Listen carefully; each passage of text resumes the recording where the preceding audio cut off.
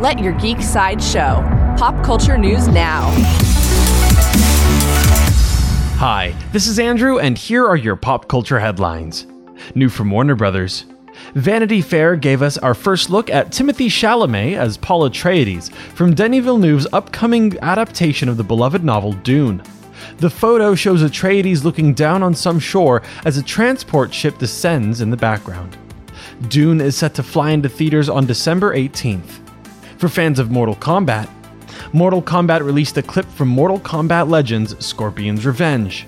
The clip shows Sonya Blade getting recruited by Jax and an awesome fight scene. Mortal Kombat Legends Scorpion's Revenge will be available on digital on April 14th. For fans of Alien, April 26th is officially considered Alien Day, a celebration of the iconic sci-fi franchise.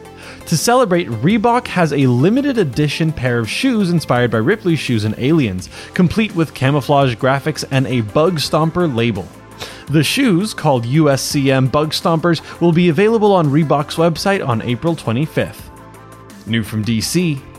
In a Q&A on Twitter, James Gunn shared a bit more about his current projects.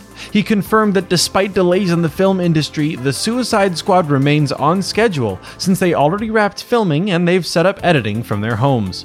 The Suicide Squad will premiere on August 6th, 2021.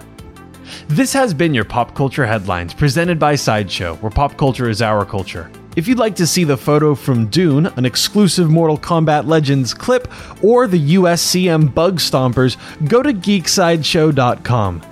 Thanks for listening, and don't forget to let your geek side show.